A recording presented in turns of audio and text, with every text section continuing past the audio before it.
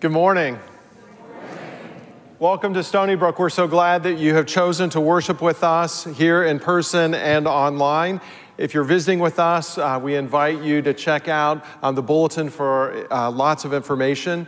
My name is Pastor David Hoffman, and on behalf of our entire staff and our preacher for the day, Pastor Jennifer Casey, and our Pastor Emeritus, Pastor Bob Thomas, we welcome you. As we begin our time together, you'll find a connection card in your bulletin and online, and you're invited to fill that out so that we might have a record of your attendance today. And also on that card, you have a chance to share any prayer concerns that you bring with you this day. Couple announcements.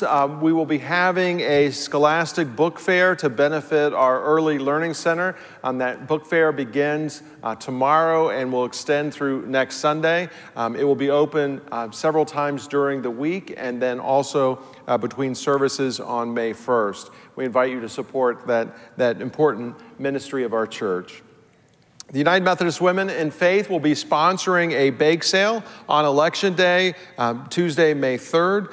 You're invited to provide baked goods for that bake sale. You can drop those off beginning at 6 a.m. on that Tuesday morning, or they can be left in the kitchen on Monday.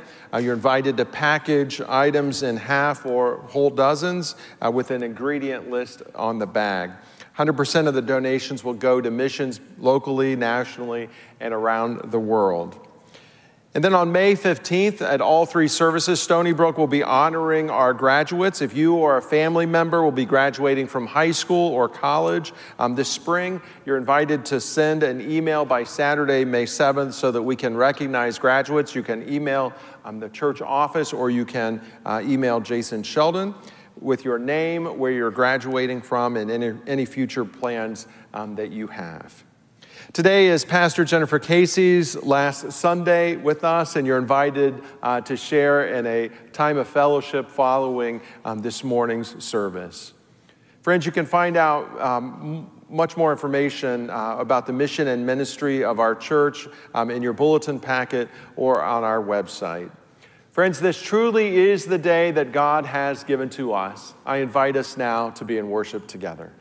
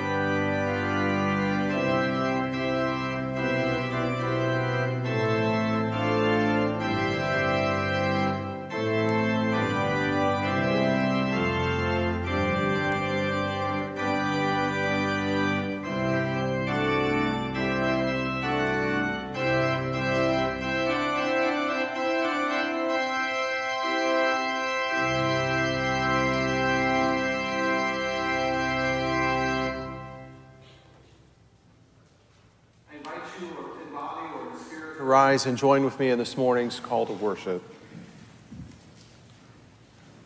The work of the Creator is visible. Let us respond with praise. The example of Jesus is apparent. Let us respond with obedience. The wind of the Spirit is blowing. Let us respond with joy. The Word of God is calling.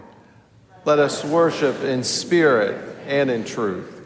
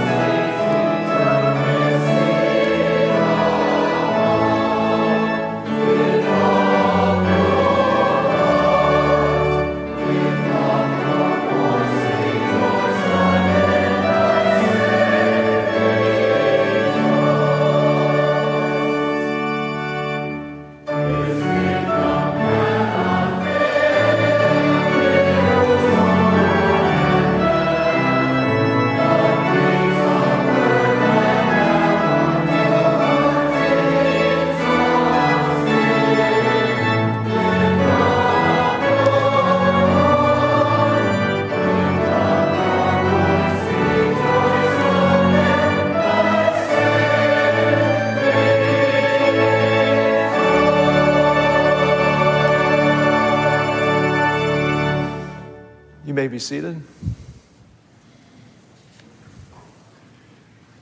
Let us pray. We thank you, redeeming God, for the amazing message that you bring new hope out of despair, the amazing message that you bring resurrection out of defeat and new life out of death. You call dry bones to dance. You give living water so that new life blossoms. You urge flowers to push their way through winter-hardened soil.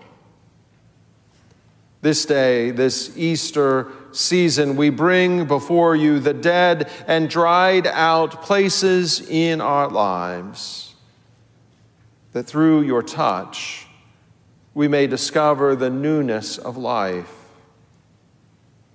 Forgotten dreams, lapsed intentions, hardened resentments, griefs to which we cling, these, O God, we hand over to you. And we know that you will return them mended renewed, and transformed. Oh God, we bring before you the places in our lives and in our world where despair reigns unchallenged. Places in our world where the cycles of violence go on and on and on.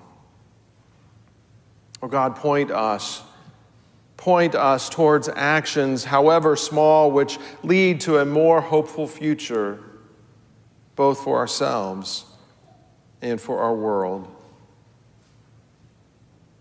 Gracious God, we thank you that you walk beside us as we journey through life.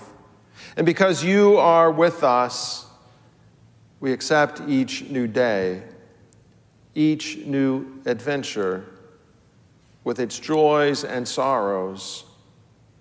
We accept it as a gift. Because you are with us. Because you are with us, we gain courage to meet the challenge of the day, choosing life and not death as we move through time. And as you raise Jesus from the dead, raise us to new life day by day. Oh God, this day we pause and we give thanks for the extraordinary care and commitment and creativity that Pastor Jennifer has given to this church.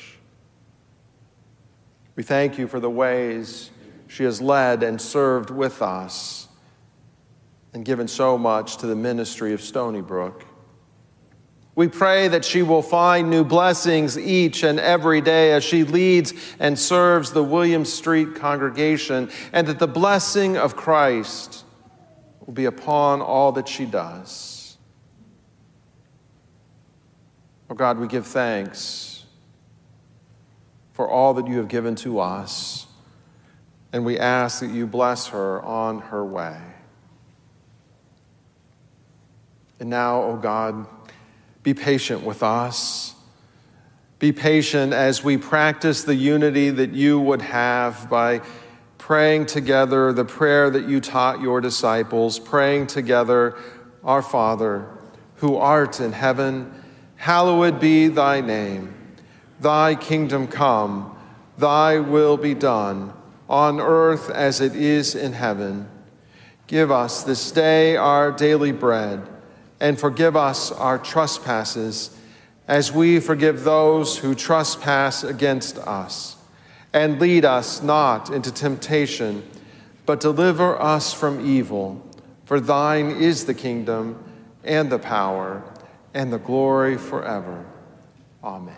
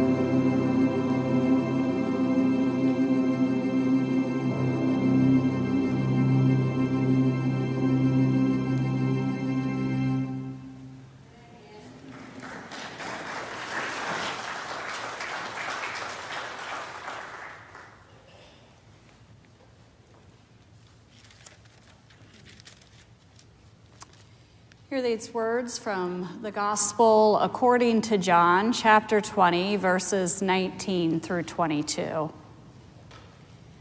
When it was evening on that day, the first day of the week, and the doors of the house where the disciples had met were locked for fear of the Jews, Jesus came and stood among them and said, "Peace be with you."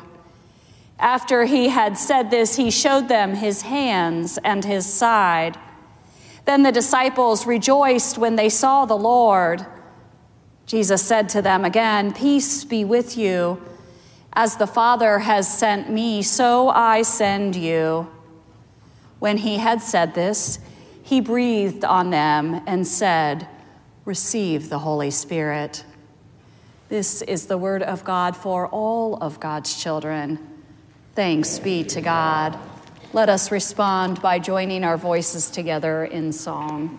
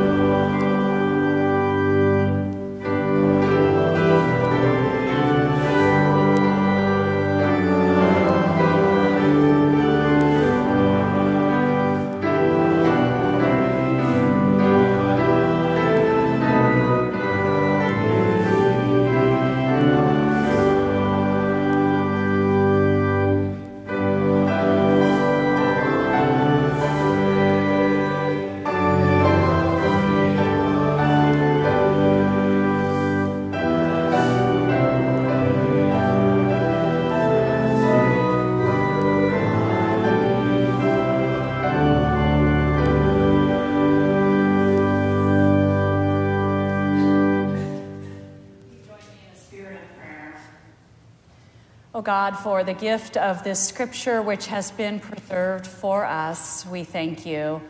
We ask that you open our hearts, our minds, and our spirits to hear the message you would have for us today. We pray all of this in the name of Jesus Christ. Amen. You did not do this on your own. Those were the words that I shared with you all on my first Sunday at Stony Brook. Having been recently ordained, I recounted the morning of my ordination as I stood in the shower and God pressed these words into my mind and my heart. I had not heard them as words of comfort and encouragement, but rather words to remind me to keep my humility in check. Words to remind me of the one who was ultimately responsible. The reality is, none of us do anything on our own. We're shaped by our families and our churches and our communities. We're shaped by the generations which came before, and we're shaped by God's Spirit. We do not do anything on our own, ever. Today we find ourselves standing with the disciples, together and huddled behind a locked door, fearful, wondering what is going to happen next. Within the past 3 days, the disciples have celebrated Passover with Jesus. They went through the horror of his arrest, his trial, and his death. They moved through the dismay over the part they played in it all. And Mary has just told them that Jesus has been resurrected. This stunning realization must have been impossible to comprehend, and they have yet to see Jesus for themselves. What do you think they were doing as they were together in the house? Were they doing what we so often do when we experience something unreal or traumatic? Were they recounting the details of the events over and over again, trying to make sense of that which simply doesn't make sense? Or were they still too stunned to even speak? Perhaps they were just sitting with one another in silence. What do you think they were doing? Whatever it was, Scripture tells us fear was a motivator. Fear of being persecuted because of their association with Jesus. Fear that the things Jesus had promised to them simply weren't true. Fear that they had made a huge mistake, risking it all to follow Jesus of Nazareth. Fear can be seductive. It tricks us. It tells us things like staying small and remaining exclusive and avoiding things that are uncomfortable will help to keep us safe and make it be so that we won't suffer and that all will be well. Fear, lies. It can lead to destruction. Fear perpetuates prejudice. It has the power to start wars. It is the catalyst for dehumanizing God's beloved. Fear keeps us behind closed doors, hopeless, faithless, and lacking in trust. There's been a lot to fear these past couple of years. Legitimate, life-risking things to fear. Unfortunately, our world has taken fear of a virus and projected it onto any number of things in our lives. This has led to an increase in polarization in our political parties, in our communities, in our churches, and even in our families. Fear can lead to destruction. We do not do this on our own. We are influenced by what we read and watch on the news and in social media. We are influenced by the stories we hear from our friends and neighbors. We're influenced by the attitudes and values held within our families. We do not do this on our own. On my first Sunday, I shared with you all the story of meeting with John Robb at Lakeside. Pastor Lou had invited me to dinner with the Stony Brook folks during annual conference that year. And as we sat and talked at dinner, I realized I was sitting next to the man who had been my youth leader while I was in school, John Robb. I was delighted to reconnect with him after probably more than 30 years, going to a new church where someone knew my family and someone had known my brother Jeff warmed my heart.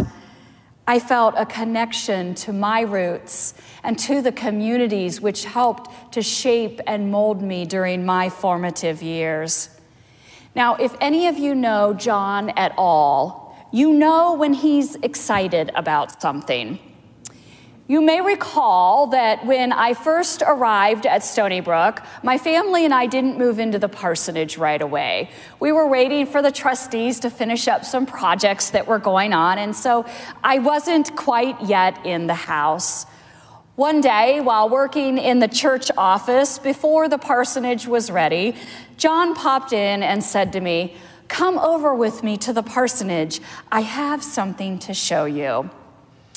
We talked as we walked across the parking lot, and when we arrived, he opened the garage door and then dramatically turned to me as this appeared.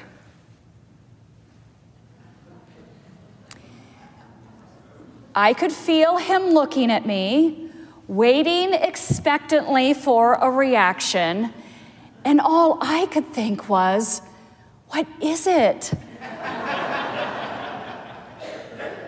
Did John do an arts and crafts project for me? Was it a gift? Was it something else? As I was standing there in silence, pondering how to react appropriately, John saved me. Don't you remember? He asked excitedly. Remember what, John? Remember the year the youth went to the district youth event and you all created this banner? Nope, I have zero recollection of that. Well, you did, and you all came up with this, and he went on to tell me all of the details in only the way that John can tell a story. I have no idea how he remembered this story, and I have no idea why he saved this banner. But clearly, it was important to him. That he remembered this story that I have no recollection of was a gift to me. Him giving me this banner was a gift. Reconnecting with John has been a gift. We do not do this on our own. Jesus shows up when the disciples are at their most fearful, locked away, hiding from reality, unwilling to see the possibilities. He enters the room, and the very first words he offers to his frightened friends are, "Peace be with you." In other words, receive calmness and tranquility. Come back to where you are rooted and grounded. Move away from the fear and return to me. And just in case, it was almost like he said, and just in case you need more assurance, let me show you my hands and my side. Let me show you how even with these wounds, I am alive. I am here, and I offer your help. I give you God's Spirit. Jesus was not alone. He had God with him, in him at all times. The way he spent his time teaching and preaching and healing was of God. He knew the disciples were going to need something after he was gone, need the Spirit to help guide and sustain and open them up to doing the work of the kingdom. That same Spirit which guided the early apostles after Jesus' death and resurrection, is the same Spirit which led to the birth of the early church. And it is the same Spirit which guides us today. Through prayerful discernment, the wind and breath of God will lead Stony Brook to ministries which will benefit the kingdom here in Gahanna and the world. You are not alone. You do not do this on your own. I went on the Cuba mission trip my first fall at Stony Brook. Because of this, I wasn't in worship for 2 Sundays in a row. And when I returned, you all were so sweet in the way you reacted. I remember telling Pastor Lou, you would have thought I had been gone for 6 months, not just 2 weeks. You welcomed me back with open arms. You told me I was home and how much you had missed me. This is just one of the many, many examples I could give of the kind, gentle, and genuine nature of Stony Brook. I've said it from day one, you all reflect God's generous, abundant, grace-filled nature. It goes all the way from your financial gifts to your service, your hospitality, your care, your encouragement, to your love. A few weeks into the pandemic, I sent our bishop and our district superintendent an email. The sole purpose of this email was to thank them for my appointment at Stony Brook Church. I shared with them what a beautiful congregation you are and how encouraging you were even in the midst of a pandemic. I can't tell you how many calls and notes I've received over these past couple of years of encouragement, and I can't even begin to tell you how much they've meant to me. I did not do this on my own. Words are a part of my work. It is my job to attempt to articulate God's message through preaching and teaching, through prayers, pastoral care, mission, and outreach. I love words. I love stretching myself to come up with new ways of trying to explain the inexplicable. I love reading and listening to the ways that others describe God. Words are my artistic expression. And though I love words, I'm having a hard time coming up with these words to express what these past 3 years at Stony Brook have meant. These years have been something else. Never in my life would I thought I would have been leading a church in a time when we couldn't have been in one another's presence. Never in my life did I think I would be sitting through so many meetings trying to figure out how to best keep an entire congregation safe from something we could not see. Never in my life did I think public health would become so politicized. Never in my life did I stay awake worrying that my very own breath could infect one of you. Never in my life could I have imagined the professional and personal strain from the pandemic. Never in my life could I have imagined living through all of this and so much more with such a beautiful congregation. And never in my life could I have imagined all of this happening while living next to a creek that would have its own powerful and healing ministry. We are never alone. We do not do this life on our own. We're surrounded by people and by nature and by all that God has woven together in this world. God's Spirit is always with us, leading us, loving us, guiding us to experience peace.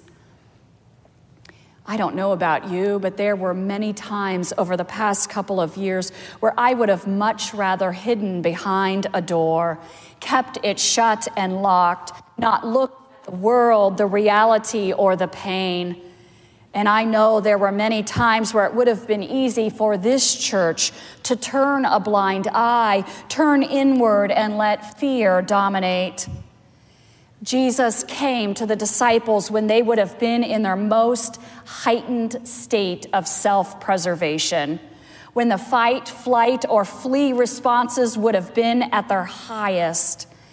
Jesus did not wait until things calmed down to show up. He didn't wait until they were more secure in who they were or what they had done. He did not wait until they felt grounded and at peace. He showed up when things were really scary. And this is when he reminded the disciples they were not alone. He invited them to look at his wounds, and he offered them peace. He brought them back to a place of trust, a place of hope, a place of groundedness. He brought them back to trusting God and trusting in who they were as God's beloved. One of the gifts of the pandemic for me was the time to explore the Gahanna trails.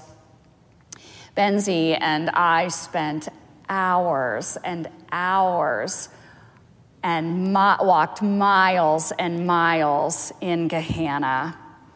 Not only was it good for my mental and my physical health, but I was quickly confronted with the spiritual nature of the creek. Only a creative, magnificent, wondrous God can design something so peaceful and so powerful and so nurturing. The wildlife which inhabits this area is stunning. Now, you all were gracious enough to humor me as I wrote maybe one or two, too many, pandemic devotions on my observation of the birds and of the squirrels and of my dog when we were out walking. And then in the middle of all of this, I began to have a dream of someday writing about my experience of living next to the creek, titling it something like Life, Lessons, and Love Along the Creek. As spring, summer, and fall moved into winter and into a second year of the pandemic, life felt especially hard. The winter blues, which affect so many people, seem to be hanging over so many of our heads. 12 months living in a pandemic world felt exhausting. And it was in this state that for the very first time in my life, I began to see beauty in the browns and the grays, the dormant and the death of winter. Something in me began to shift. Encouraged by my spiritual director, I experimented with different forms of writing, and it helped me to see hope and peace and beauty right there in whatever state we are in. It moved me away from always waiting for my idealized experience of resurrection to focusing on the resurrection present in every single moment and state of our lives. It helped me to see God everywhere and always, no matter what. You do not do this on your own. In Jesus appearing to the disciples and showing them his wounds and his peace, he was holding up a mirror for them. It was the same as saying to them, use the places where you hurt because you are not alone in this experience. Use the peace because it is already present. Show others how it is available for them as well. Offer hope and healing through me in this hurting world. And this, my friends, is resurrection. The disciples already had all they needed. It was just a matter of opening their eyes to see it and to believe it for themselves. While I still don't have the adequate words to describe the past 3 years, what I can say is it has been one of hurt, and of joy, of loneliness, and of community, of anxiety, and of peace. It has been the reality of living a full life. What more could I ask for? And what more could I ask for than to have had this experience with a church who embodies the realness of living a full life, who doesn't shy away from the hard parts, and who finds joy and humor through it all. I attended my last leadership board meeting on Thursday night, and at the end of the meeting, I was presented with this stole, a gift from the Stony Brook congregation. Thank you. I wear it as a reminder of the healing power of the creek, and it is beautiful. I wear it as a reminder of the healing power of this congregation. It is beautiful. I wear it as a reminder of all of the ways that you all shimmer and shine God's love and brilliance in this world. It is beautiful. I wear it as a reminder that I did not do anything on my own. God is beautiful, and you are beautiful. You already have everything you need. Look at the mirror that Jesus is holding up for you to see yourself. Trust in your beauty. Trust that no matter how scared you may be, you are not alone. You do not do anything on your own. Jesus has breathed the Holy Spirit into your lungs. Feel it moving through you and back out into the world.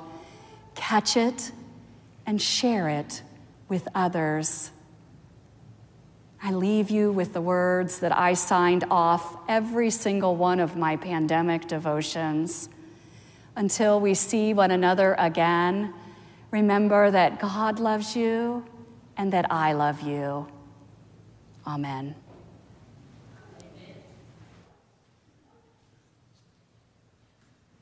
We have so much to be thankful for. Let us show our appreciation.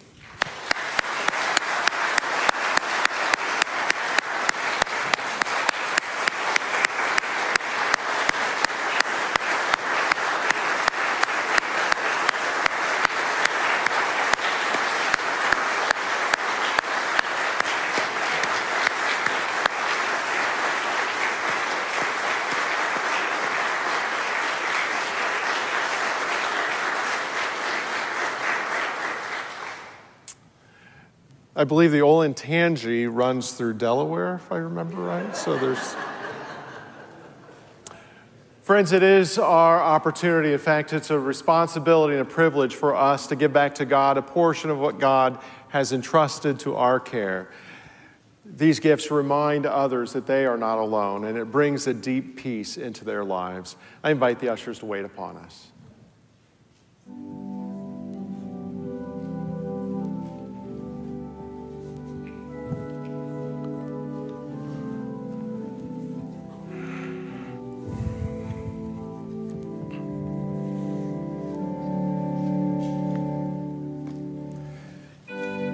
You have 3 mirrors in your own.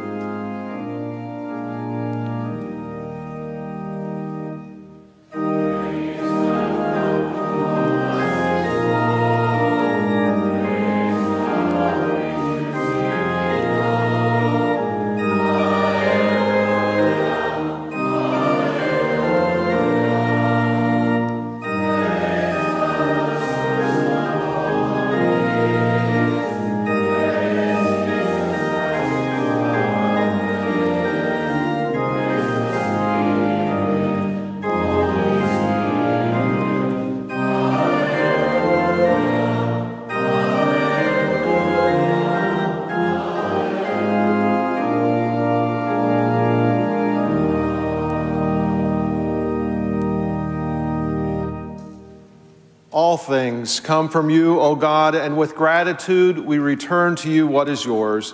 You created all that is, and with love formed us in your image. When our love failed, your love remained steadfast. You gave us your only Son, Jesus Christ, to be our risen Savior. All that we are and all that we have is a trust from you. And so, in gratitude for all of these gifts, we offer you ourselves and all that we have in union with Christ's offering for us. By your Holy Spirit, make us one with Christ, one with each other, and one in ministry to all your world, through Jesus Christ, our Savior. Amen.